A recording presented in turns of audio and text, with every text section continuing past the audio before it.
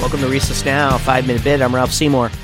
Today's 5 of 5 of the Paramedic series, and today we're going to talk a little bit about trauma.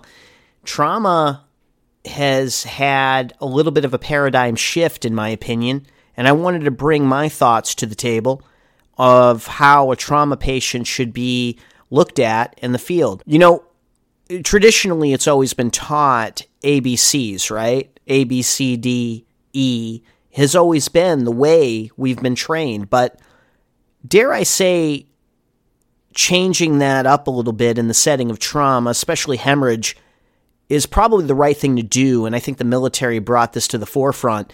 CABC is the new paradigm that's being looked at very closely, and I think that it's probably the right thing to do. It's the way I'm looking at trauma now.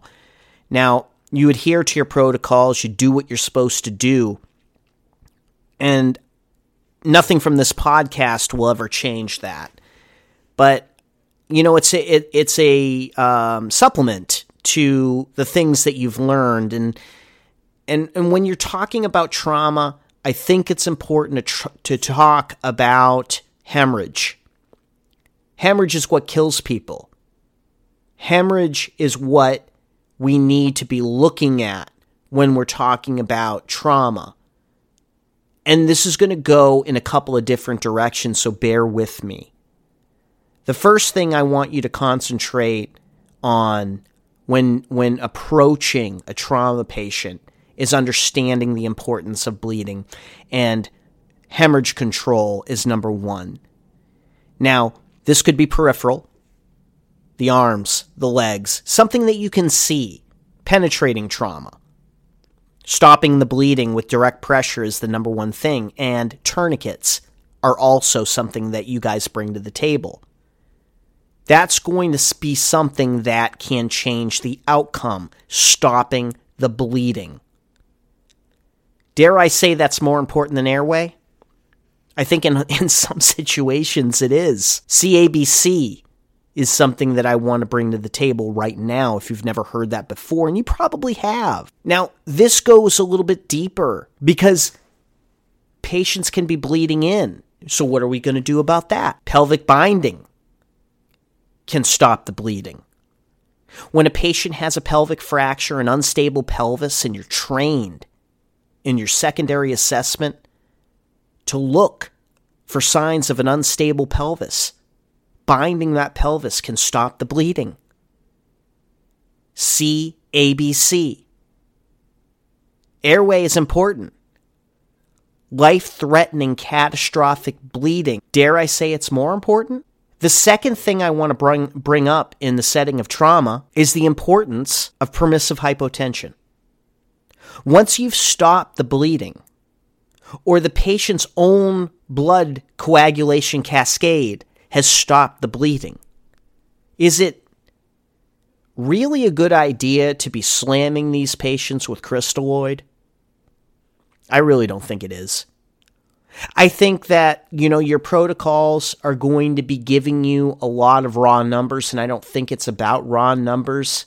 I really don't. I don't think anybody can tell you that a number, a systolic blood pressure, or a MAP, a mean arterial pressure, going by that is going to be a good benchmark.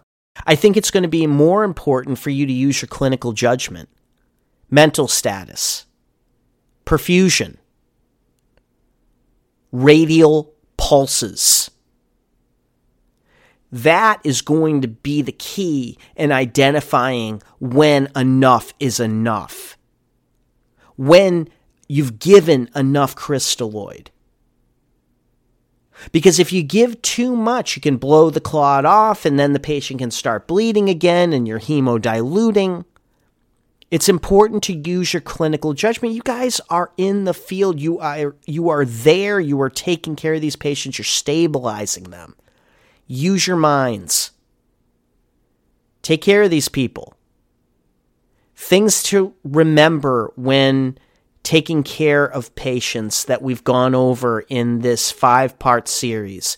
Really taking intubation seriously and using the step-by-step approach in being successful.